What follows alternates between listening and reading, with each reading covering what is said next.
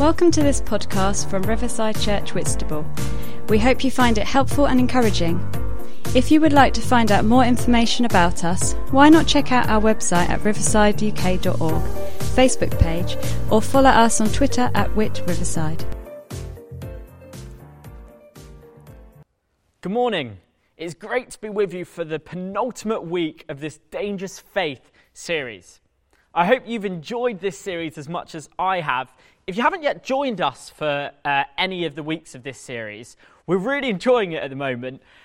At the start of each week, we go through our aims and what we're looking to achieve from this series. So maybe you'll find it helpful to hear this before we pass on to the video and then come back together to chat. So, the aims of this series are to get a better understanding of the birth of the early church and how the gospel spread and flourished even under persecution, to deepen our own confidence in God's love and presence during our own times of suffering, and to grow in awareness of our persecuted brothers and sisters in Christ and to stand with them in prayer. So let's watch this week's video together now, and then in a few minutes we'll come back together and discuss it.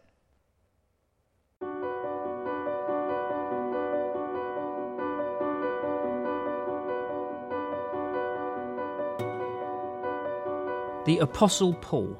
That's how we think of him. His name was Paul and his job was an apostle. It's a very holy-sounding job. He did other things, of course. He wrote letters, thought grand theological thoughts, but they were all holy things as well. But Acts gives a broader picture. In Acts 18, Paul, the traveller, arrives in Corinth, and in verses 3 and 4 there's an interesting little detail about him.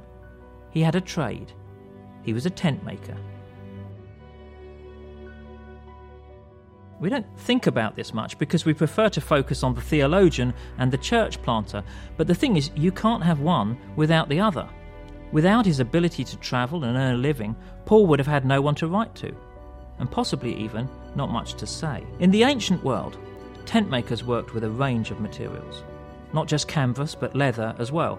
So like a lot of craftsmen before and since, Paul was versatile, and he was also able to travel. All he needed was his bundle of tools, knives, awls, sharpening stones, needles, thread, and carrying that he could travel from city to city and earn a living. There were two reasons why people like Paul needed to be mobile. The first was that he consciously decided to take the gospel on the road. He was a travelling evangelist and teacher. And the second reason is that because he was a travelling evangelist and teacher, he was always getting kicked out of places. That's how he arrived in Corinth, in Acts 18. He'd first been kicked out of Philippi and then driven out of Thessalonica and Berea by mobs. But in Corinth he found a home and a workshop with a couple called Priscilla and Aquila. Like Paul, they were tent makers. Like Paul, they were followers of Jesus. And like Paul, they too had been kicked out. In their case, thrown out of Rome on the orders of the Emperor Claudius. We can imagine their living conditions. Corinth was full of shops set around small squares or markets where artisans could ply their trade. Generally, the owners lived above the shop. Priscilla and Aquila probably rented a shop with a room above it. They would have slept in the upper room, and Paul probably slept in the workshop. So that's the origin of the church in Corinth. 3 exiles gathering together in a tent maker's workshop. They didn't have a church building. The early church, whether in Rome or Jerusalem or Corinth, met in domestic settings. There were no official public church buildings as such. For most of the first 3 centuries of its life, the Christian church was a house church. Sometimes Christians went to the synagogue, but they were soon exiled from those meetings. Instead, they met in ordinary places: houses, tenement buildings, apartments, workshops. Acts tells us that the converts of Paul and Priscilla and Aquila eventually start meeting in the house of a man called Justus. But before that, when there was just a handful of them, the first meeting place must have been in that workshop itself. So imagine an early church service in Corinth. They would meet early in the morning or late at night on the first day of the week. They had to meet early outside working hours because Sunday was an ordinary day. And these were ordinary working people. The tools would be put away, the floor swept, the shutters closed, the room lit by the smoky oil lamps, and they would sit there on mounds of leather hides or bales of canvas or the coils of rope, and there, in that very ordinary space, they would share extraordinary things: the bread and the wine, and the stories about Jesus. That's the other thing. They had no Bibles. They might have had some copies of letters or parts of what we call the Old Testament, but they didn't have this, a book with all the official bits in it. They were still writing that. What they had was stories, the things about Jesus that they'd heard and remembered and passed on, and for many of them, what they'd actually seen. It's a picture of church that many Christians around the world would recognise today. Today, the most common place for secret believers to worship is in a flat or a house. So let's picture one of those meetings, today's secret church. It happens in an ordinary house. Individuals arrive one by one at intervals so as not to draw too much attention. They gather in darkened rooms, the windows covered. People sit on the floor, no sermon, no loud music. And like Paul's church, no one has a Bible with them.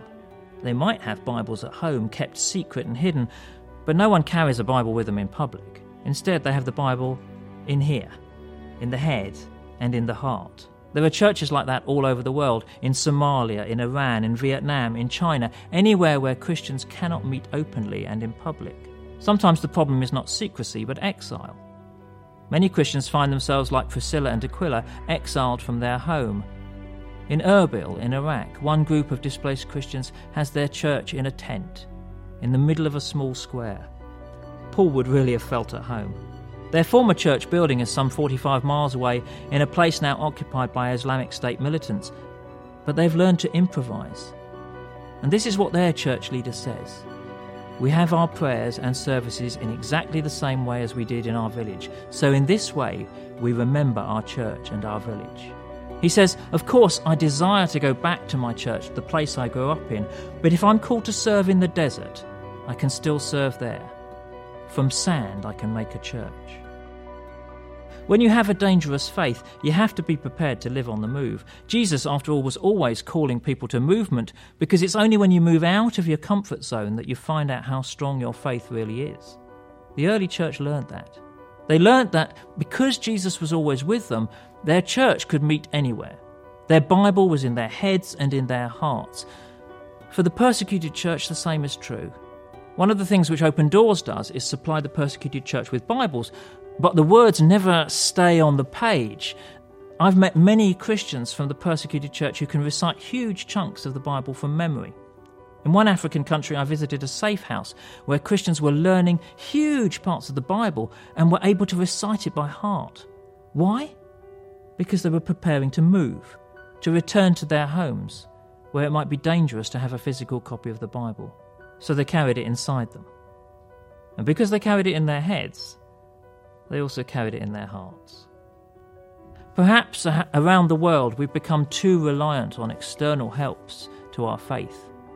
We need our purpose-built buildings, we need our finely bound Bibles, we need our worship band. We don't have to remember the Bible, we can just look it up. And we can easily get obsessed by the ABCs: attendance, buildings, cash. The early church was more interested in the D, the daily life, discipleship, danger, maybe even the desert. Because with the right outlook, you can build a church from sand.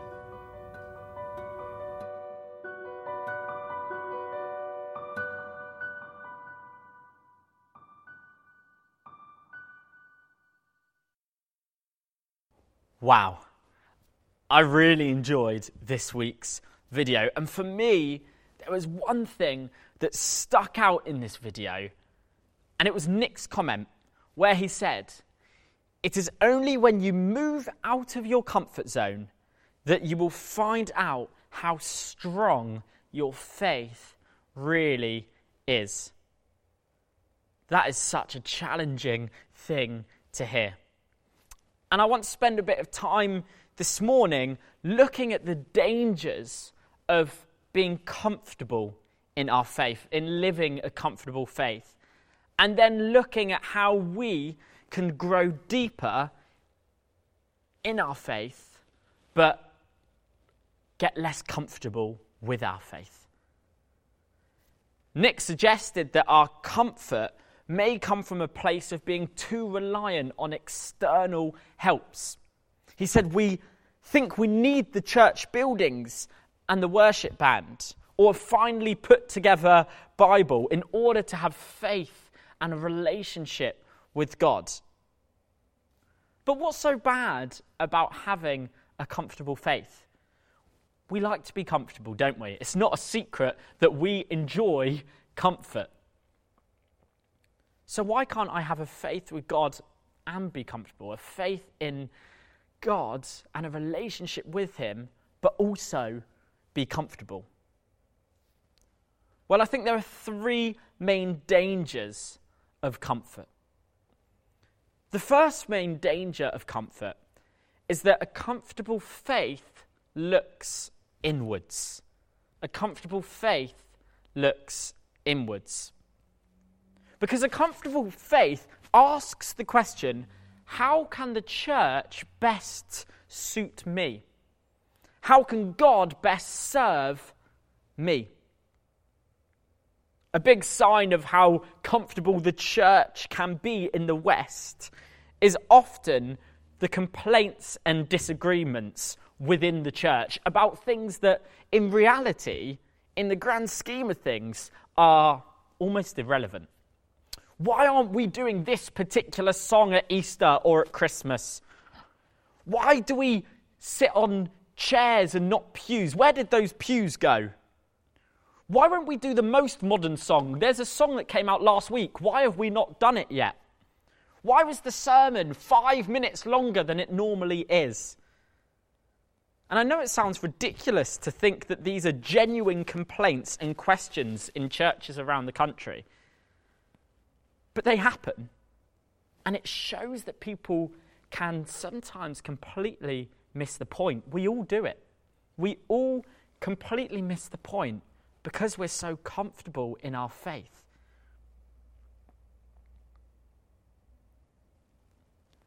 The comfortable faith can easily become a bit of a selfish faith.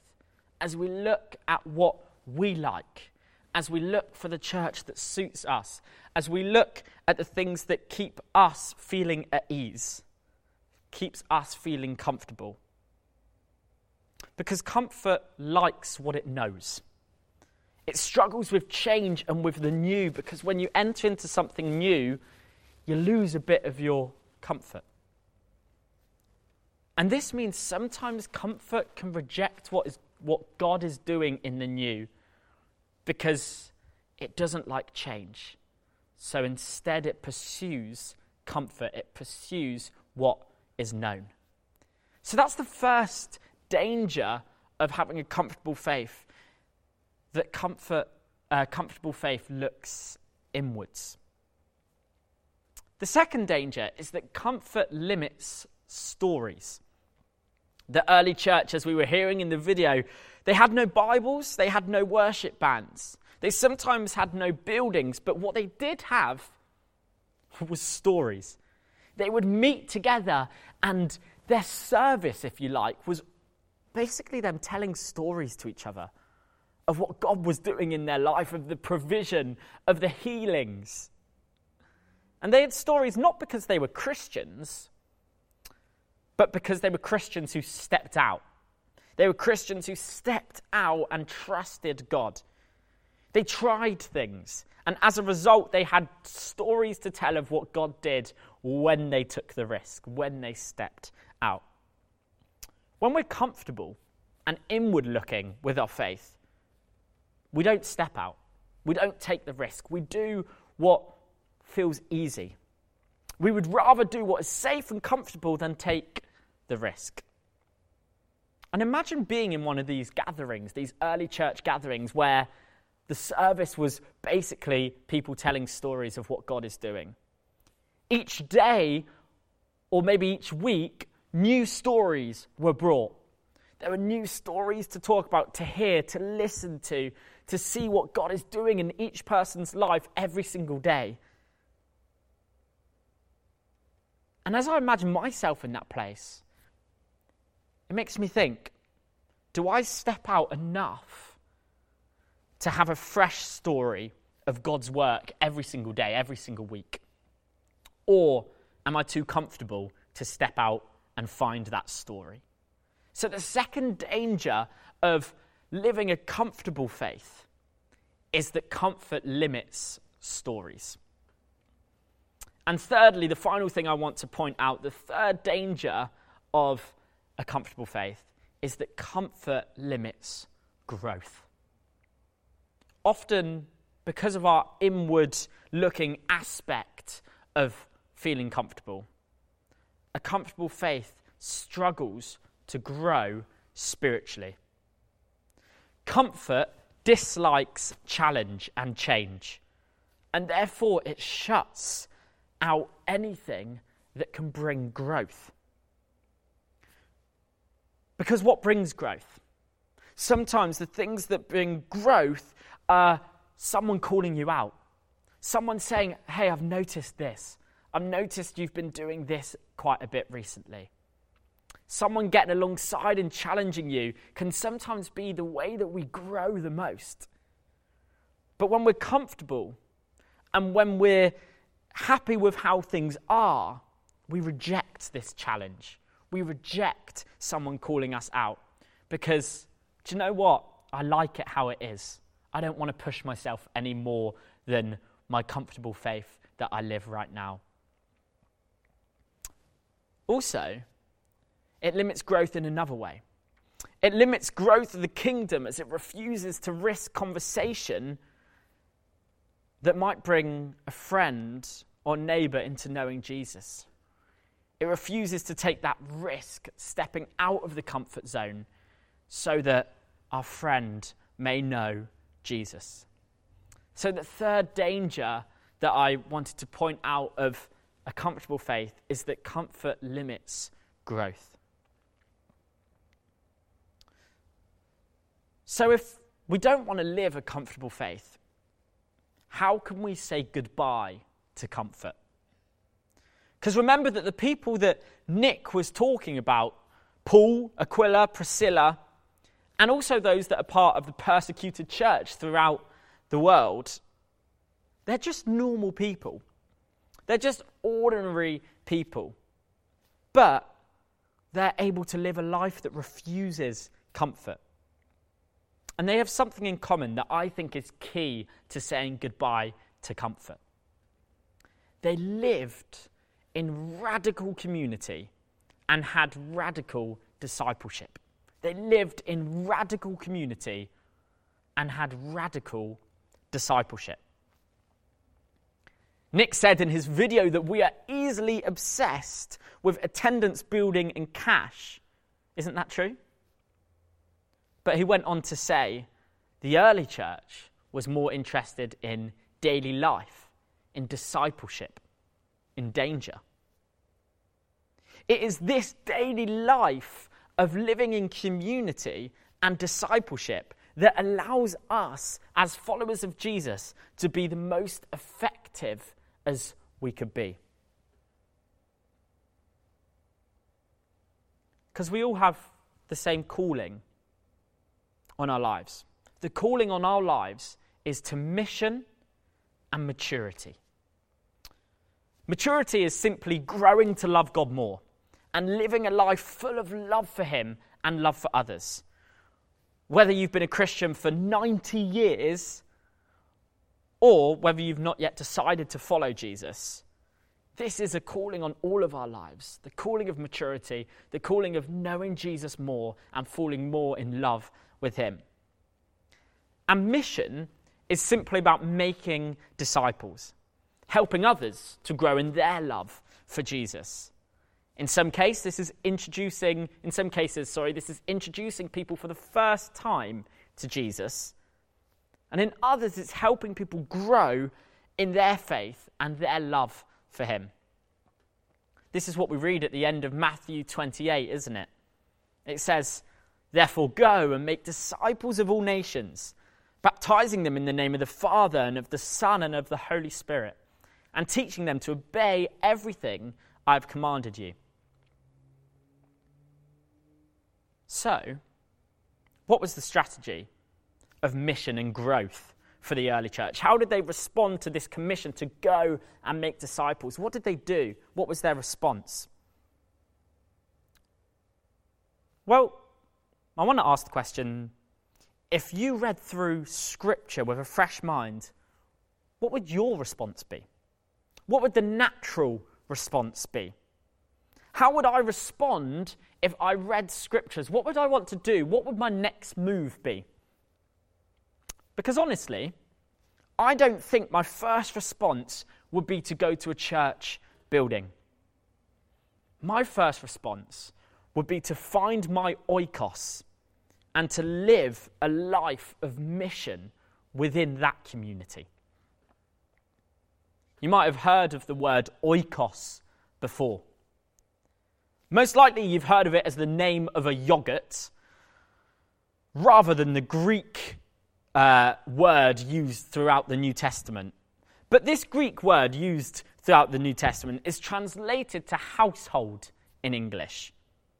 However, it talks of the household not as a nuclear family, but as a family, neighbours, and those they worked with. Basically, the term oikos is talking about one's close-knit community of people. And this word is often used with the context of discipleship and spreading the gospel. The strategy of the early church was often that the gospel would be spread within an oikos, a community. So people would hear the gospel and then they'd tell their oikos in order that they may become followers of Jesus too. And as a result of these oikoses, these communities of people that come to know Jesus through relationship with one another, whilst they went to the temple, the majority of discipleship happened within their oikos, within their community of close-knit friends and family. And we see this in the story that Nick picks up on in the video. In Corinth, the church starts with Paul, Aquila, and Priscilla in their tent maker's workshop. And clearly they're in an oikos with each other. They're in community together. They're tent makers. They work together. They're surrounded by each other. And through this oikos, through this community, the church is built. Those in their circles, those that they know, get invited to come and join them in this tent maker's workshop. And the word of Jesus is spread within their community and then spread out from their community. This is very typical of how Christianity spreads in the early church. If you read through Acts, you will read of this kind of story numerous times. As Nick said in the video, there was no external help, no building, no worship band, not even a Bible, but through their oikos, through their community, discipleship was happening.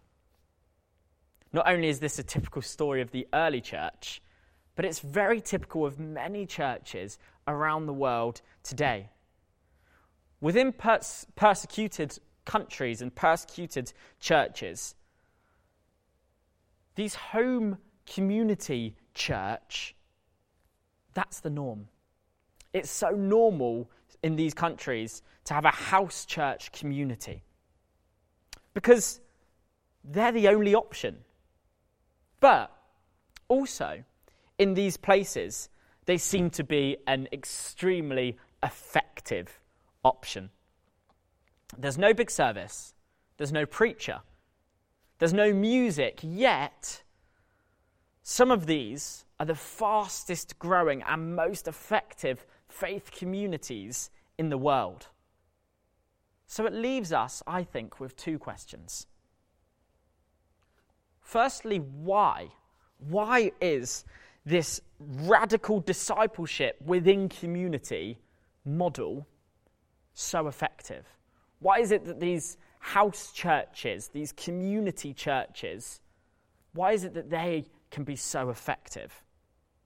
And secondly, what does it look like to have a radical discipleship within community? And how can we better achieve that? So first, why don't we look together at why this oikos-focused faith, this community-focused faith, is so effective. So what I want to do is I want to raise 3 reasons why this is such an effective way to live out your faith before we look at how we can better achieve it together. So firstly, a faith with radical community and discipleship empowers every believer to take ownership of their faith as they disciple others. One of the dangers of having a faith that puts the Sunday church gatherings as the main event, as the main opportunity for growth and mission, is that it's easy to pass responsibility of your own maturity and mission onto others, onto the leaders of the church. It's easy in our setting to say, I'm not growing spiritually, well, that's Simon and Keely's fault. Or, I brought a friend this morning, I really hope this is a good sermon that converts them. Simon, go do your thing. The main problem with this is that there's a lack of ownership with this attitude of our own faith and our own personal mission field that God has placed us in. Don't hear me wrong, Sunday church gatherings are really important. They're really important to gather, to be a house of prayer, and to be fed. But the most effective discipleship tends to happen in more intimate settings, through chats and conversations about struggles, temptations, and life. If on Sunday a brilliant sermon is preached on how we can follow Jesus, and we go away thinking, wow, that was such a good sermon, but nothing changes, then clearly all we're doing is learning the theory. It would be like constantly studying for our driving test, but never getting in the car to learn how to drive. However, in a community of believers, an oikos, everyone is a teacher. Everyone gets to play. There is a priesthood of all believers, which allows us to disciple others, to help others grow, and to be discipled by our peers. This is why Nick was able to talk about a setting where people learn big chunks of Scripture, because they can't rely on a preacher to preach it to them. They can't rely on other people to be the ones teaching them. Instead, they rely on their knowledge and their peers around them.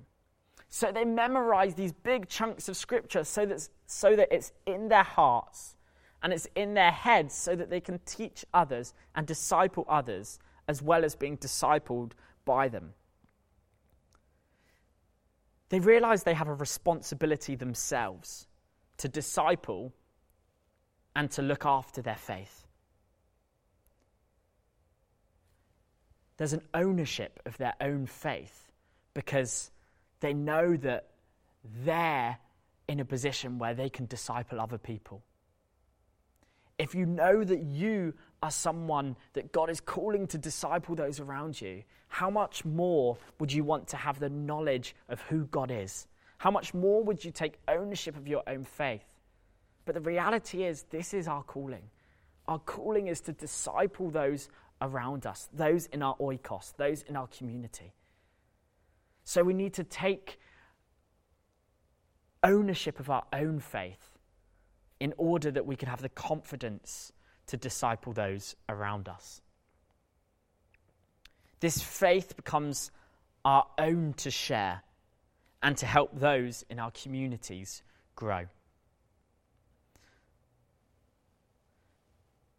The second reason that this is so effective? So the first reason is that it helps us take ownership of our own faith as we disciple others. The second reason that this community-based faith is so effective is because a faith lived out in community puts us in the place that God created us to be. Because we are created for community. We were created for community. Don't let me get away with just making a statement about who we are created to be without looking at what we are told in Scripture. When we have questions about who we are and who we were created to be, the best place always to look is the beginning, the creation story.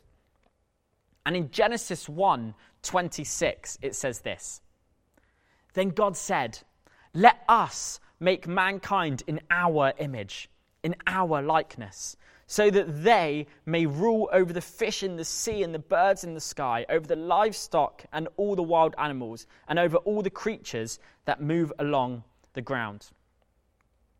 Did you notice anything there? You may have noticed that there are no singular pronouns. Instead, God uses plural pronouns to talk about himself.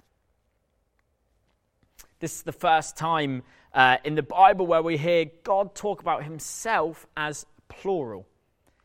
And it's one of the biggest influences for scholars to come up with this description of God as being part of a Trinity. God as three in one, Father, Son, and Holy Spirit, three individuals, one Godhead. So God himself is inherently communal. If God is three in one, if he's three persons in one Godhead, he is inherently communal. He loved before creation, before he created anything, he loved. And he was in community before creation also.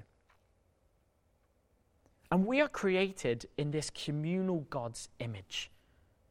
Therefore, we are inherently communal beings. We were created for community. It is stamped in each one of us. No wonder Proverbs tells us that iron sharpens iron, because we were created to sharpen one another and to flourish together. God's plan for us was always to be in community. And therefore, we will be most effective when we live in community. Finally, a faith in community is so effective because mission is most effective in our communities.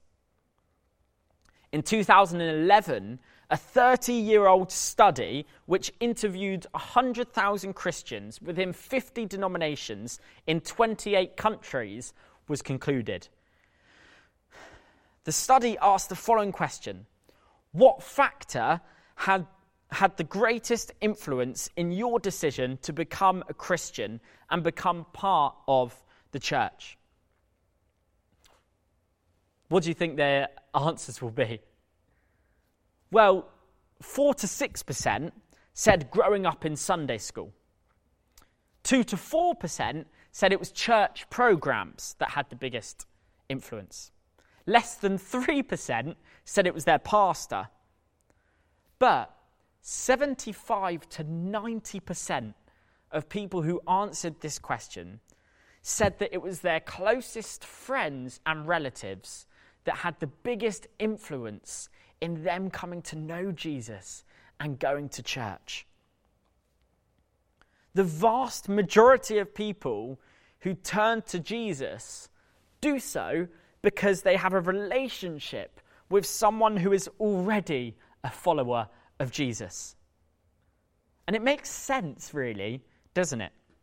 The person best suited to reach those around you, to reach those in relationship with you, is you.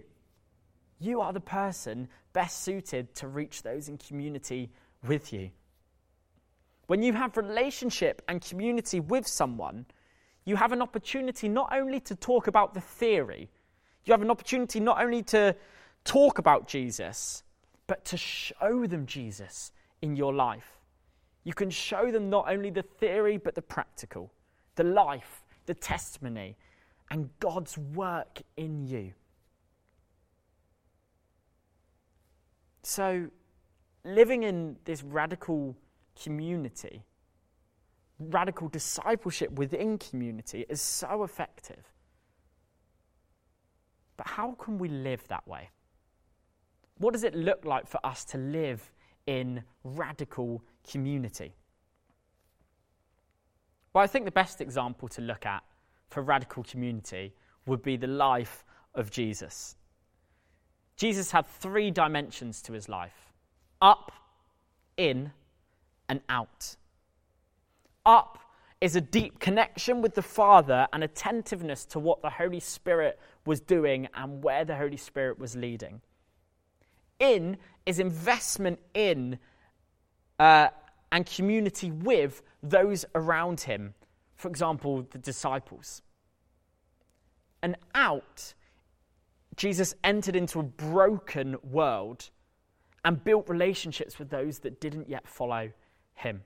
Up, in, and out. A comfortable Christian can be great at living in the up, but they tend not to be so strong living the in, and often non-existent in the out, which really isn't fantastic for reaching those around them. The truth is, to be effective in our faith, we need to live in all 3 dimensions: up, in, and out. And you might notice that all 3 dimensions are wrapped in community. Community with God, community with other believers, and community with those that don't yet follow Jesus. But how can we best have community with each other that is life-giving and pushes us in our up and in our out? Well, it starts with a decision to allow yourself to do life with a few other people, to let people in and to invest in relationships. Paul, Aquila, and Priscilla had that thing in common. They were tent makers.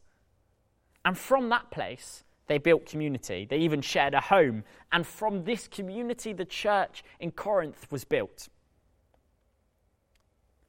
The deeper our community with each other, the more effective our discipleship of one another will be. Being able to be real about our struggles, our faith, asking for prayer and praying for each other's mission field is what we can do when real community is built. This kind of community isn't built from seeing each other on a Sunday once a week and maybe at small group if I could be bothered to turn up. This community is built from doing life together, eating together, sharing together, laughing, praying, listening to God, and weeping with one another. This is how community is built. And isn't this just what we're all longing for? We're all longing for community because we were created for community. Now more than ever, I think we're feeling it. We're desperate for it. Community can be built and can even grow during this time of lockdown.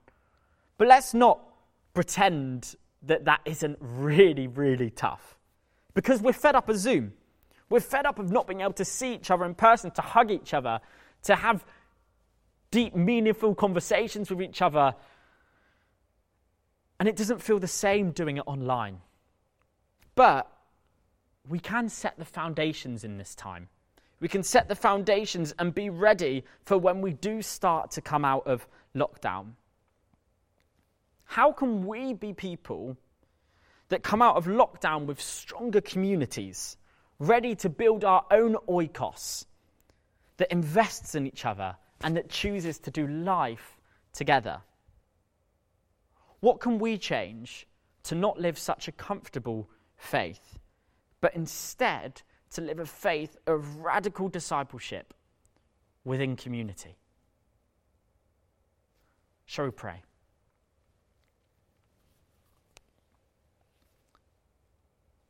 Father, thank you that you created us in your image and you created us for community. Lord, thank you that you put people around us to sharpen us. You put people around us to disciple us. You put people around us to love us and to help us love you more. And Lord, I pray that you help us not to just talk about the theory of community, not just to talk about what community could look like, but Lord, I pray that you stir something in us that we will grow in communities, that we will build oikos, different oikoses throughout this church. People that will live life together, that will do life together. Lord, that they will be able to have a big impact for your kingdom.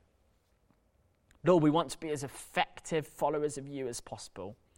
So Lord, I pray that you show us people in our lives that we can build community with. That we may go away from here with stronger communities. That when we come out of lockdown, we won't just simply go back to how we were, but we'll go back to community in a stronger way. That we'll seek community, that we'll pursue community, and that through that community, you will use us to grow in maturity and to grow in our mission. So we pray that you fill us with your Spirit. Show us the people to have community with. And Lord, I pray that you use our communities as we start to come out of lockdown and into normality. So we pray this in Jesus' name. Amen. Thanks for listening. If you would like to contact us about this talk, to hear more or find out about Riverside Church Whitstable, then visit our website at riversideuk.org. Also, you can contact us through our Facebook page or tweet us at Whit Riverside.